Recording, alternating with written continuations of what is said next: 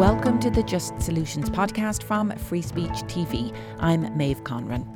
The Supreme Court is considering two cases that will have far-reaching implications for voting rights. Merrill versus Milligan out of Alabama centres on accusations of racial gerrymandering by the state in an effort to dilute the black vote. Gerrymandering is also an issue in the case Moore versus Harper out of North Carolina. At stake there is the so-called independent state legislature theory. Plaintiffs in the case say North Carolina has used this theory to dodge a state court ruling that struck down gerrymandered voting maps. Our guest today is Sailor Jones, the Associate Director of Common Cause in North Carolina. That's one of the groups involved in Moore v. Harper. From Free Speech TV, Just Solutions. Sailor, thank you very much for being with us on Free Speech TV today. Thank you so much, May, for having me. Well, we're going to talk about that independent state legislature theory and why it is so dangerous.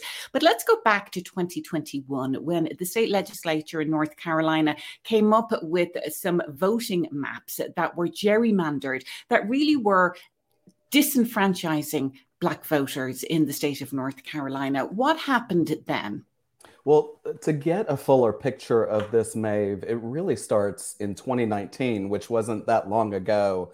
In North Carolina's Supreme Court case, the last redistricting case to go to the Supreme Court, Rucho v. Common Cause. And in that case, the majority of justices said that federal courts couldn't review partisan gerrymandering, but state courts could, based on provisions in their state constitution. So many states obviously have constitutions protecting the right to vote. And of course, these constitutional protections would be irrelevant if state courts had no power to review the actions of a state legislature run amok.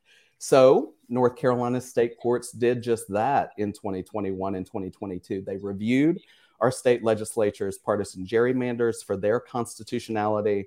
And in February 2022, the North Carolina Supreme Court struck down in a historic ruling the North Carolina General Assembly's congressional and state legislative maps as partisan gerrymanders that violated the state constitution. Not satisfied with that ruling, even though the legislature was given an opportunity to remediate the maps, they have now pled to the Supreme Court under a fringe legal theory called the independent state legislature theory that would give them absolute power over creating these gerrymanders, but also creating federal election law in this state, and would also give state legislatures, should this case go the wrong way, absolute power in 50 states. So this is a big case coming up, Maeve. Grateful to be here today. But it all started in 2019, really, when Justice Roberts himself called partisan gerrymandering corrosive, but said it was up to the states to do something about it. We are fortunate in North Carolina, our state courts did, but unfortunately our state legislature didn't stop there. Before we talk about that independent state legislature theory, because as you said, Sailor, this is not just about North Carolina. This could impact all 50 states and indeed voting rights throughout the entire country. But take us through exactly what it meant for North Carolina to have these gerrymandered voting maps. What's the demographic in North Carolina? What was this redistricting then? How was that impacting voters in the state? Well, we're seeing that at all levels, really, Maeve. And this is a situation, North Carolina truly is a purple state, 50-50 Republican and Democrat. And so when you receive maps from a state legislature that divide, as our state did, 10 Republican congressional districts and only 4 Democratic districts, this was deemed, under Dave's redistricting, an app that's been used to draw maps in the state, was given an 11 of 100 in terms of its partisanship. Obviously, there are a lot of people with children on the line today who, if their kids came back with an 11 out of 100, that would be a failing grade. And so the state courts took that into consideration, the partisanship of these maps, striking them down, giving the legislature another chance to remediate them. They did not do that in a way that could be constitutional under our state constitution. And so they gave it to what is called a special master, a special expert to do. He was able to draw maps that were more closely related to the demographics of the state. But we live in a state where communities of color are a majority in many of our counties, especially in the northeastern part of the state, where there were gerrymanders on the state legislative level as well. So we're looking at a state that is divided evenly across party, a state that has a lot of communities of color who would be impacted by the packing and cracking of those gerrymandered maps. And as a result of this case, we've been doing an educational campaign going all across the state to gather people's stories. We know people don't just vote to vote or vote for better redistricting. And so a lot of people are concerned, should these gerrymanders be solely in the hands of the state legislature, they would be unable to turn their public outrage on a variety of issues, from abortion to the climate crisis, into public policy, should they not be able to make their voices heard in the same way at the ballot box. I want to talk about two terms that you used there in the context of gerrymandering, packing and cracking, and what that actually means and how it's playing out and what it means for voters. Explain that a little bit about how voters under gerrymandered voting maps are packed into one particular district, but then also divided amongst other districts. Essentially, it's an effort to dilute voting power. Talk a little bit about what those terms mean and how that plays out in a state like North Carolina. What gerrymandering, as you know, Maeve, is a complicated subject. So best told about packing and cracking by illustration. For example, in the northeastern part of our state, we have what is called the Black Belt, or 8 counties where voter registration among Black voters is higher than white voters. Those counties have been historically packed together into a congressional district, partitioning off those Black voters from other congressional districts that may be able to balance the partisan scales in those districts and lead to more Black voters being able to elect their candidates of their choice. So that's an example of packing, putting together those communities of color, for example, who historically vote Democratic, into one section to leave white voters to elect, in this case, conservative or Republican candidates in all the others. So that's an example of packing. But there's also cracking happening in the state. There are these big blue dots in North Carolina in places like Greensboro, Charlotte, Raleigh, where communities of color that have historically, or voters who have historically voted Democratic, for example, have been cracked. There was one instance where North Carolina A&T State University, the nation's largest and oldest, one of the oldest historically Black colleges, was literally split down the middle. So student voices, voters who normally vote Democratic, would be cracked, meaning their voices would be eroded and they were no longer a full community of interest that could fully make their voice heard in one district. So we are seeing packing and cracking all across the state of North Carolina, racial and partisan gerrymandering based not only on race, but on political party. And this in 2022, in 2019 Rucho v. Common Cause, and later in the Moore case, these were examples of state courts providing the checks and balances on a state legislature run amok, packing and cracking voters for partisan gain in the state, a historic ruling for us that will now be up on the chopping block in Moore v. Harper at the U.S. Supreme Court. Well, the downside of all of this is the fact that voters don't have legislators who represent their interests. And we're seeing this playing out right now, of course, in North Carolina, where you have a state legislature that is working very hard to maintain these gerrymandered voting maps. And so what does it mean for ordinary North Carolinians, Sailor, when they don't have representation at a state legislative level? It means not only a lack of accountable representation, but in our cases across the state, Maeve, in our many rural hubs, a lack of resources as well. We've been speaking to many people about the impact Moore v. Harper specifically could have should the state legislature have near absolute power over our elections and our voting maps. And they are saying things like, We had one breast cancer survivor who was concerned about being unable to turn her public outrage about a lack of Medicaid expansion in the state into public policy, where the vast majority of North Carolinians want more and better healthcare in their state.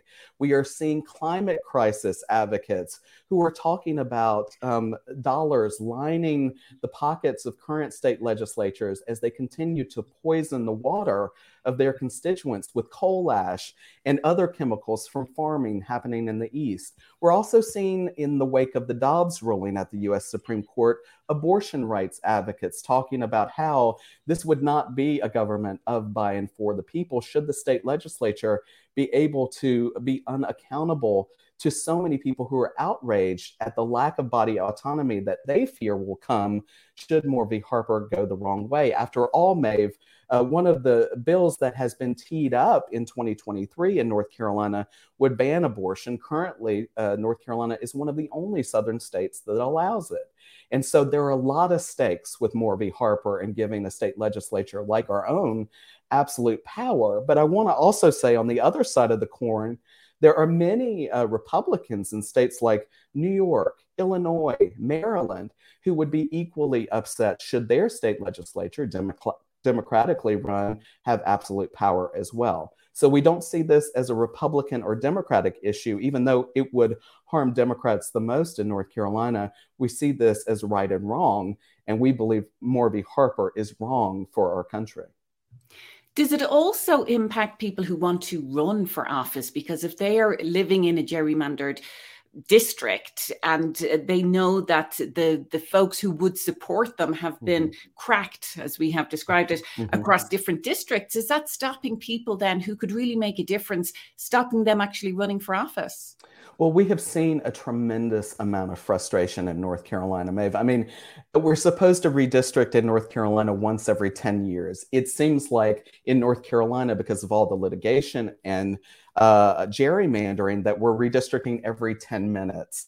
That creates cynicism in the process, not simply for voters, but for candidates who want a fair shot, just like voters want fair elections. And so we're seeing that in many places, a lot of cynicism about what impact regular folks can make in the process.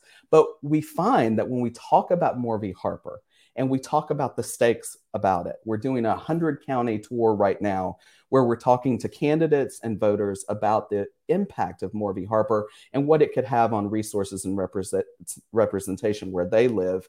They are ready to finish the job they started in 2020 and fight back against these efforts. And North Carolinians are very accustomed to attacks on checks and balances. We've had efforts to gerrymander the judiciary in North Carolina, to pack the courts here, to put in justices who were more aligned with the state legislature's demands and needs.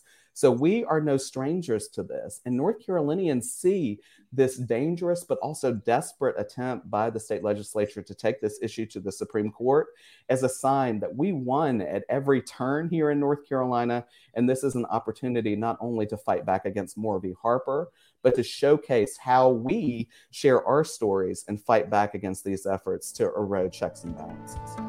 Sailor Jones with Common Cause in North Carolina is our guest today on Just Solutions from Free Speech TV. We're talking about the case Moore v. Harper, which the Supreme Court will be hearing in the coming weeks. It could impact voting rights for the entire country. You can watch past episodes of Just Solutions at freespeech.org. And don't forget, subscribe to the podcast and never miss an episode. Sailor, let's get back to this issue that is really at the heart of Moore versus Harper, independent state legislature theory. What exactly is it and why is it so central to this case? Well, the independent state legislature theory, or ISLT for short, it's a mouthful, is a radical reading of the U.S. Constitution, Maeve. It was brought in recent years by a small group of politicians looking to consolidate their own power. Now, this is a fringe theory, and supporters believe that state lawmakers, as I said, should have near unlimited authority to set voting rules in our federal elections. That would include everything from redistricting to absentee voting. And they would do it without checks and balances provided not simply by the state courts, but by a gubernatorial veto. Even independent redistricting commissions in many states are on the line in Moore v. Harper. Now, in 2015, this fringe idea was exhumed from the dustbin of history, originally rejected in Bush v. Gore. You'll remember that case from 2000, in a 2015 case out of Arizona, and was part of an effort there to dismantle Arizona's Independent Redistricting Commission, one that was led by an independent process and endorsed by the people of Arizona. The US Supreme Court rightly and wisely rejected the theory back then, and we hope they will do so again in 2022 when the oral arguments happen, or 2023 when the ruling is likely to come down in June. And as you were saying there, that if all voting rights and protections are left to a state level, what's very frightening, you could say, is the fact that we're seeing so much infiltration at a very local level, not just at a state level, but around the country at the most local level, election judges, county clerk and recorders, all the way up to state legislatures, who are embracing the big lie about a stolen election and who are embracing this idea around nefarious acts, false ideas around what's happening with the elections, who are then mounting their own assault on voting rights, trying to dismantle things that are proven to be effective and safe, like mail-in voting. So if it all goes back to the states without any federal oversight, this could have vast, far-reaching implications that could just spiral and spiral the more that we're seeing these fringe elements trying to infiltrate our voting systems. That's absolutely right, Maeve. And the implications are far-reaching. We talk about this in terms of things that North Carolinians understand a lot about. We have had attacks on our checks and balances for a long time. And in 2011, and through to 2013, there were efforts through what we called a monster voting law here in North Carolina, a Frankenstein monster. It's very appropriate for spooky season. It was stitched together from all the worst laws in the country. And we saw things like a strict and racist voter ID law packed in there, slashing early voting, the most popular way that North Carolinians vote in the state, and subsequent attempts, even during the pandemic, to make it more difficult to vote by mail, something that was so important to voters all across the country in 2020. We let people know that that's what's on the line here with Moore v. Harper. It's not just about redistricting. As you say, it is about voting laws and creating barriers to voting. So in January, when the legislature returns in anticipation for this ruling, we expect our own state legislature to drop some policies that could be reminiscent of that monster voting law in anticipation of what they hope for, which is to have near absolute power to install those barriers to vote. But it could also go a lot further. It could cast doubt on the final outcomes of elections. It could be used to provide widespread purges of the rolls. We've seen that in states like North Carolina, Ohio, Georgia, these swing states that are so important. But one thing to understand about Moore, yes, it deals explicitly with congressional voting maps in federal elections, but there are implications for state and local elections as well. Moore could, if the US Supreme Court buys this flimsy argument, allow two different sets of rules for voting. I'll repeat, one for federal elections, one for state and local. And that could create chaos for our elections, not simply for election administrators, but widespread confusion for voters who, in states like North Carolina, where election laws change with the wind, could make it even more difficult to cast a ballot and deter a lot of people from even trying. So the case could also boost state lawmakers' attempts in both blue and red states to pass anti-voter policies like gerrymandered maps and like discriminatory changes to popular early voting or vote by mail policies, as I said. But that is just the tip of the iceberg. And we really haven't explored the entire rabbit hole of the briefs that are coming in support of ISLT. They are far-reaching and extreme. And the justices should see that and push back against this notion, hopefully by June of 2023. Well, as you said, that's its own rabbit hole and maybe deserves its own show. But take us a little bit into that rabbit hole, Sailor, in terms of just some of the organizations that are filing these amicus briefs in support of the gerrymandering that's happening in North Carolina, because I think it is good to get a sense of how this is part of a broader strategy of these organizations that are supporting efforts to gerrymander in states around the country. So just briefly, who are some of the organizations, what are they, that are writing those briefs in support of North Carolina's efforts to gerrymander? Well, there are traditional conservative voices who are speaking out, the John Eastmans of the world, who are really saying things like this could not only impact our elections, but the outcome of our elections, and give state legislatures power to really impact who ultimately wins those races. We saw hints of that. You brought up the January 6th and insurrection. We saw hints of that in 2020, and this would become full circle. We believe this is one of the reasons that, and we'll never know, Maeve, why 4 of the court's 9 justices ultimately decided to take up this controversial issue. But there has been tremendous discussion about independent state legislature theory in recent years, and including around the 2020 election and what it could mean for not only the elections clause, which is implicated here, but the electors clause as well. And so this is an opportunity for the justices at the Supreme Court to take into consideration this dangerous impact, this dangerous theory, what it is, and do its job to ensure the promise that equal justice is finally upheld, and make a definitive ruling against ISLT and any sort of theory that, as some of these briefs had said, could have implications not only for election law, but for election outcomes. I know it's very hard to predict the future, but as you said, 4 of the 9 justices have agreed to take on this case. It's a very different Supreme Court than the Supreme Court that not that long ago threw it back to the state of North Carolina, saying this is a state's issue in terms of gerrymandering. But what are, say, the concerns amongst folks like yourself, Common Cause, the other voting advocates who are pushing to have this gerrymandered map overturned and to uphold what the state Supreme Court in North Carolina has actually ruled on? Well, what is your concerns with this current Supreme Court? Well, Maeve, as a North Carolinian, I will say that one of my biggest concerns is that at every turn, the state court in North Carolina has provided the guardrails for our democracy and eroded, defeated, or defanged what the state legislature wrought in terms of barriers to voting access and gerrymandered maps. To take them out of the equation would be monumentally bad for voters in this state, but not simply, as you say, voters in North Carolina. 50 chief justices have spoken out against this dangerous ruling in a rare move and asked the Supreme Court to reject this, led by the not so progressive states of Texas, Indiana, Missouri, North Dakota, Kentucky.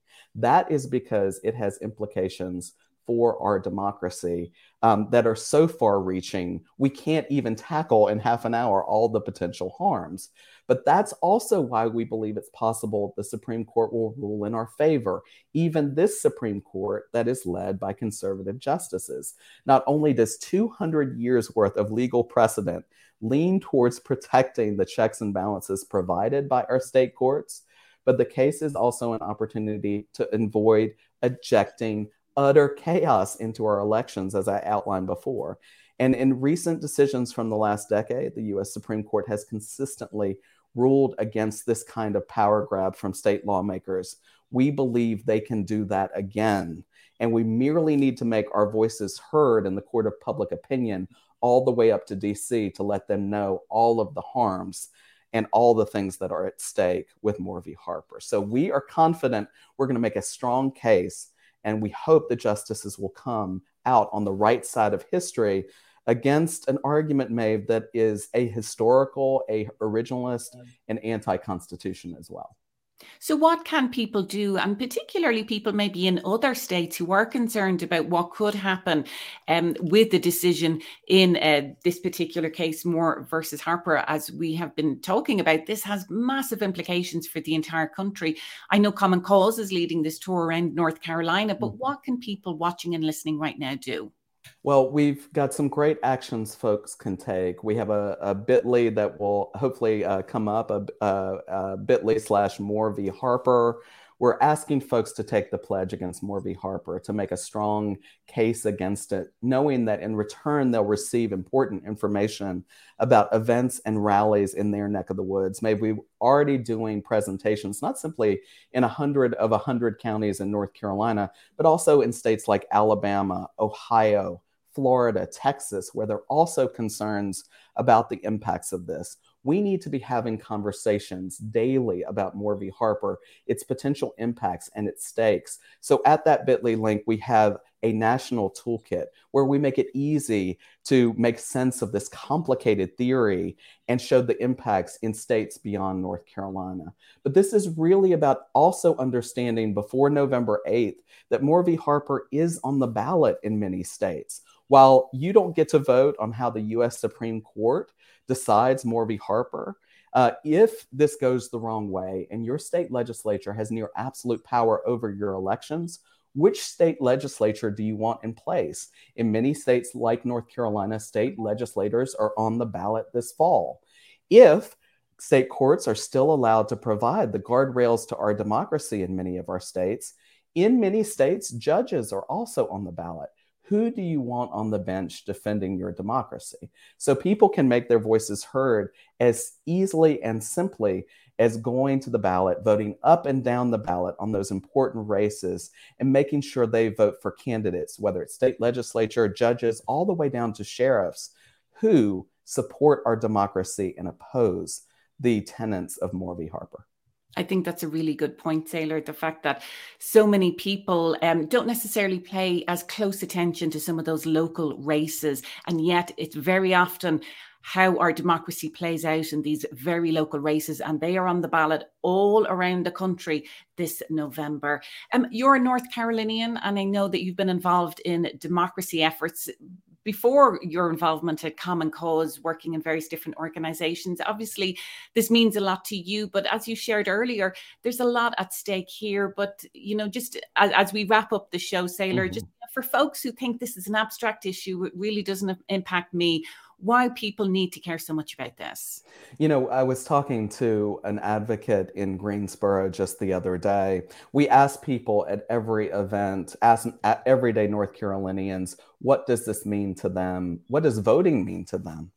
And one advocate said, life is on the ballot this cycle, whether it's clean water and air or body autonomy.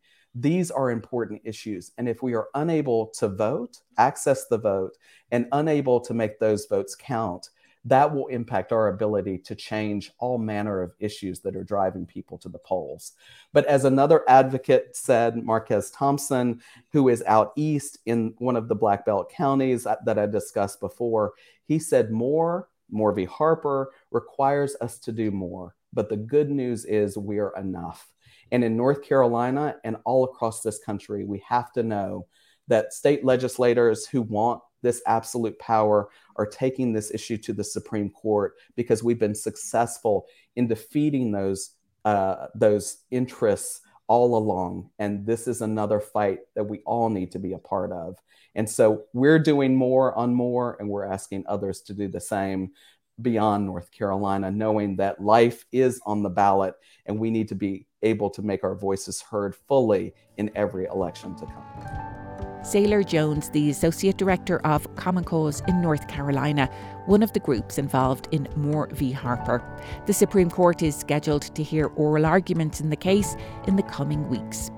You've been listening to the Just Solutions podcast from Free Speech TV. Watch past episodes of the show at freespeech.org, and don't forget, subscribe to the podcast so you never miss an episode. I'm Maeve Conran. Thanks for listening.